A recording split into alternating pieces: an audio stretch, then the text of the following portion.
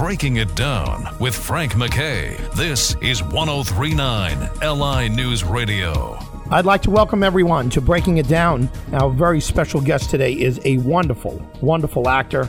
You've seen him. You might not put the name with the face, but we're going to find out a lot more about Harvey Atkin. Harvey, how are you? I'm well. Yourself? Doing great. What are you working on currently?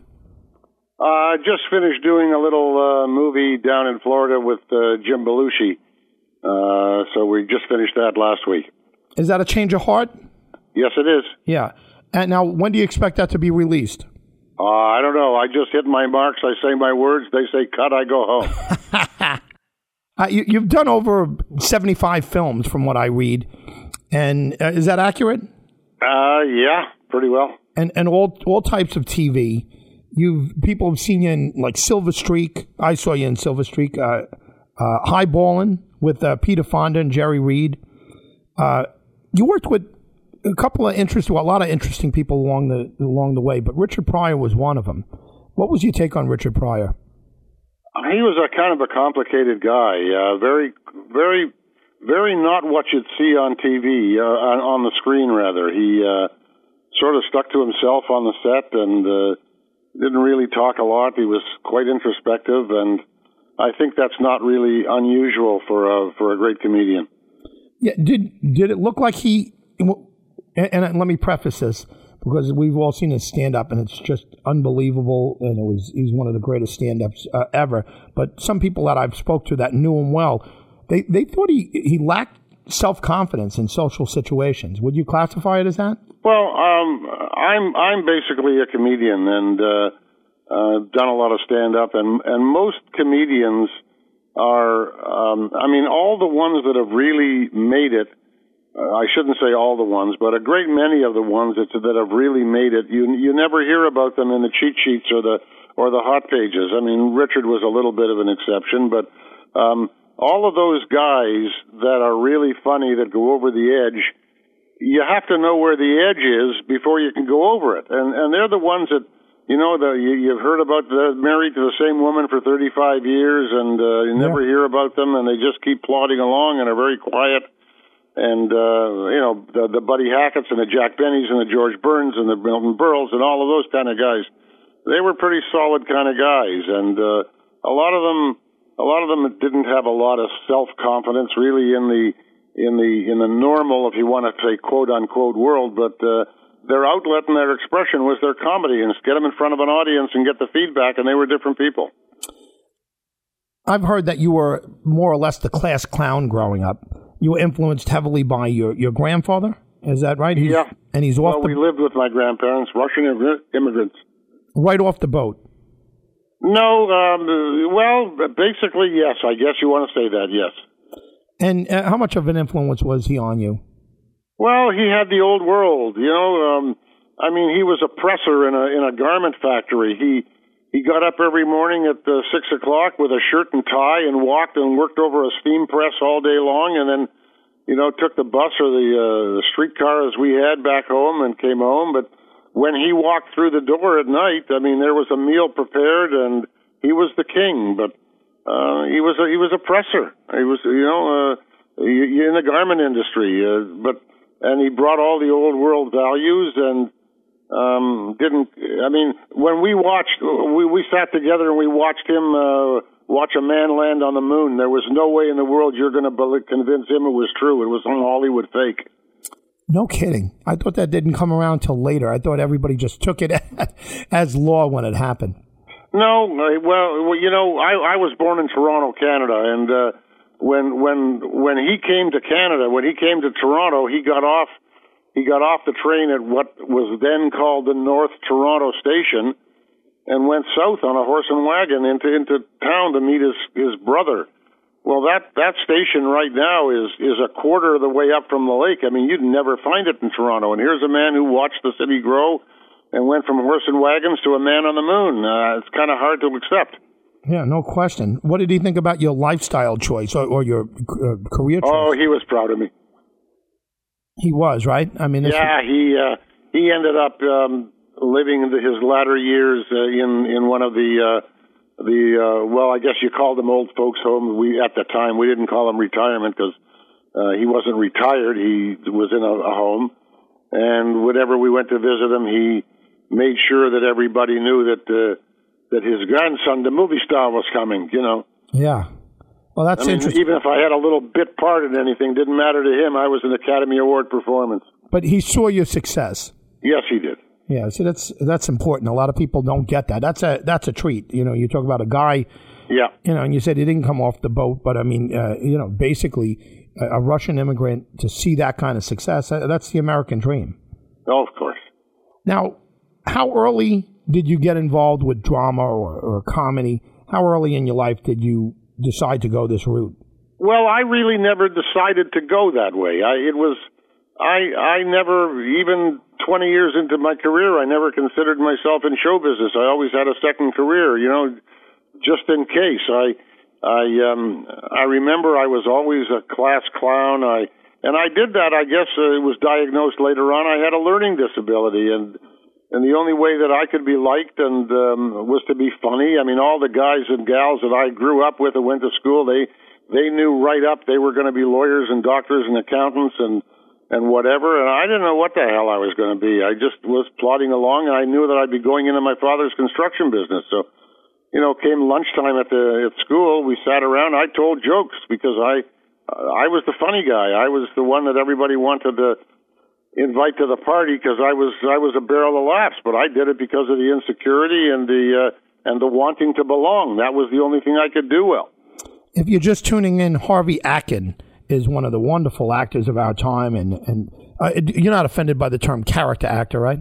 Not at all. Yeah, I mean, you're a character actor, and you've done so much great work. Cagney and Lacey, you probably did the whole series in that, right? Yeah, I did 6 years on that show. We went 6 years.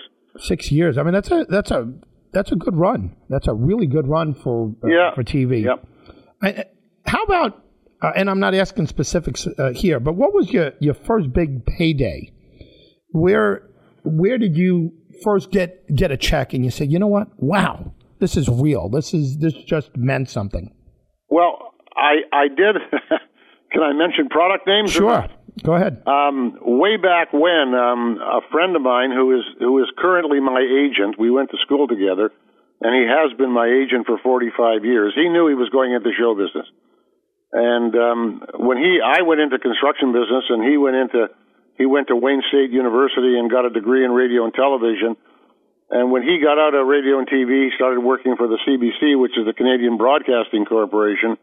And then he had this idea about opening up a talent agency because people needed characters and that's the name of the agency right now, Characters.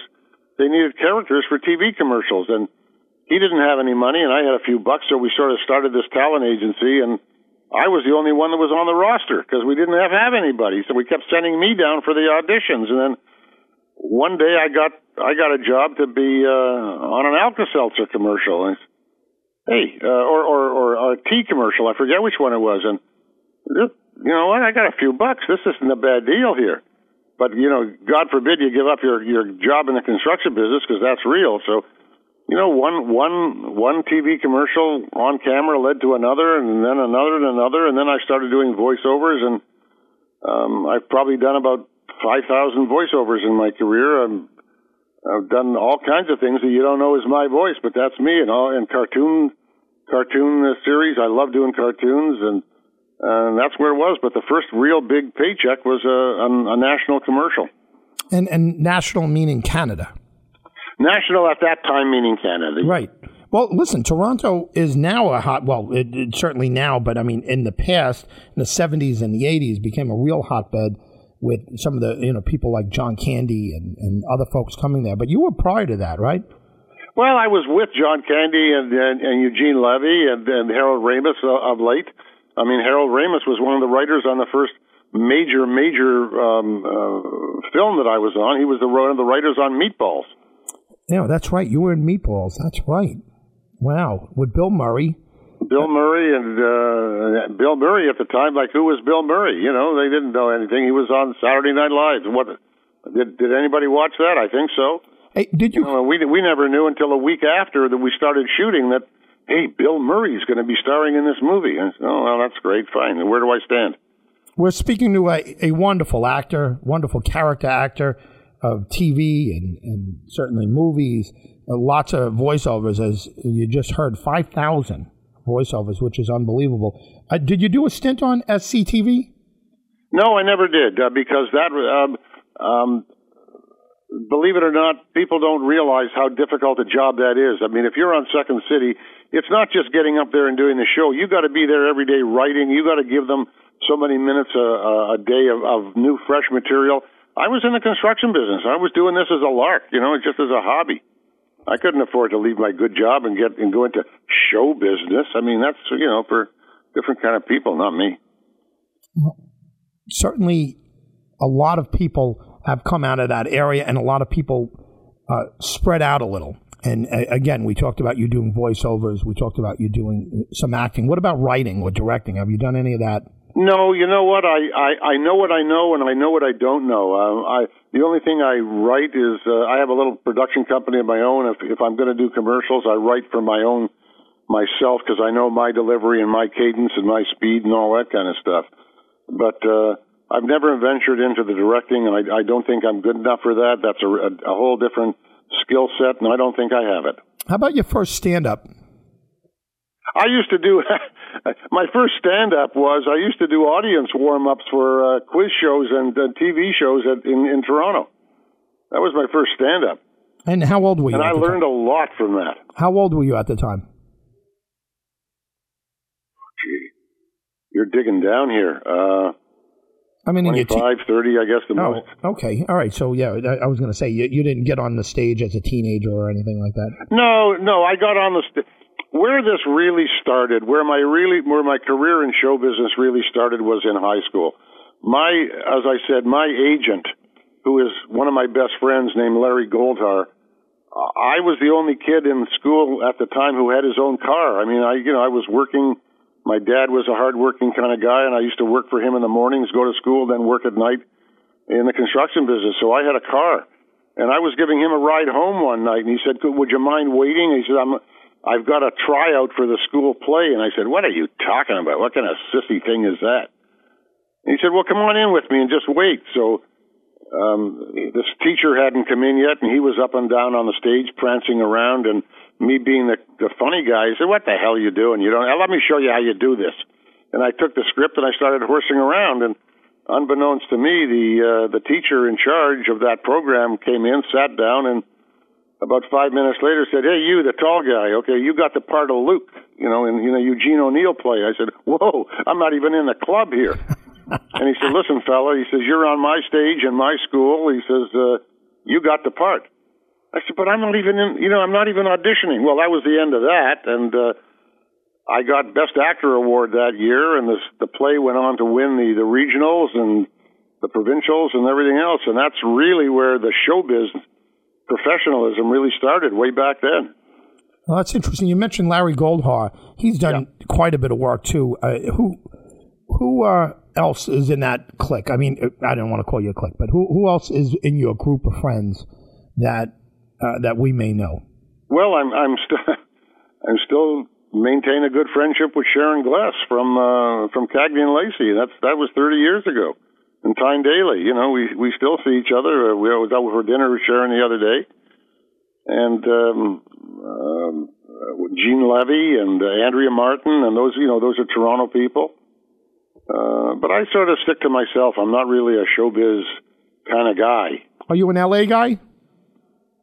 To be honest with you, we did Cagney and Lacey in LA, and I lived in Toronto at the time, and I was so frightened of being sucked into the vortex of Los Angeles that I would do my gig, and I would catch the midnight flight out of there and go back to Toronto and stay at home for 4, 5, 6 days until they needed me again. I was terrified of sitting on my can doing nothing for 6 days, that it would lead me into a path that I didn't want to go into. So I sort of stayed away from it. So where do you live now? Can I ask you? Well, I spend half a year in Florida and half a year in Toronto and New York. We call that snowbirding around here. I don't know if that's... Yeah, well, where are you right now? I'm in Long Island, New York. Long Island, okay. Yeah, we actually have nice weather here now, but I mean, boy, what a winter we've had. Yeah, I know. Well, I'm in Florida, and it's cooled right down now to about 81. Well, what about work down there? I remember when Universal was coming there, and I guess that was the late 80s, right, when they were talking about that, and they were talking about Florida becoming the next Hollywood, and certainly that didn't happen. But is there work down there for actors? Well, there's a tremendous amount of work down here. Florida's a right-to-work state, but there's a tremendous amount of Spanish work. There's more Spanish work done in Florida, I think, than any state in the Union. Of course, I don't do Spanish, but I do voiceovers down here, and like I said, I just finished this movie. But I still do a lot of. The industry has changed. I mean, you can crawl into a hole anywhere and do a voiceover, and it comes out the pipe wherever you want it to come out. Whereas, before you had to be in a studio. You don't have to do that anymore. I mean, my first major gig in New York was I was auditioning for Pepperidge Farms, and I said something like, in the studio, I said something like, these are the best cookies you'd ever find, or something like that, one of those FM kind of voices. And some producer was walking by, and as I came out of the booth for Pepperidge Farms, the engineer said, the guy next door wants to talk to you. And I went next door. He said, could you read this thing from Motrin, please? And I said, what? And I said, well, okay, sure. Motrin relieves any kind of headache that you have. And he said, okay, that's good. A little softer, a little harder, bang. So I was in New York for about 8 minutes, and I had like a national American gig on Motrin, and then Motrin Sinus, and away it went. Wow. My agent, of course, thought I was God at the time, but, you have to be at the right time at the right place. And I got news for you. There's a lot of very talented people out there that are parking cars and pumping gas. It's the luck of the draw sometimes, too. This is a really weird business. Yeah, but you have talent. Anybody that can see you on screen, whether it's the big screen or the small screen, they see you just have a realness to you. You have a likability to you, but you're just naturally funny. And we're speaking to Harvey Atkin. If you can, thank you for those kind words. I appreciate it. Well, it's true. You've gotten a tremendous amount of attention, and you get accolades. Have you won awards? Have you had that kind of experience? Yeah, I've won. There's a couple of Canadian awards called the Genies, which are the equivalent of the SAG Awards, so nothing like an Academy Award. But I've probably got 100 different awards for voiceovers. I've gotten the London Award for best funniest commercial in the world. I did that out of Los Angeles, and now I can't think of his name, but I'll think of it. It was a commercial for Matlock, and I've done a lot of stuff, and got a lot of Clio awards, which are radio awards too. I don't talk about that very much. I mean, that's nice, but that's not why I'm doing it. Do you have children? I do. I have 2 grown children and 5 grandchildren. Anybody have the acting bug or the showbiz bug at all? Not really. Not really.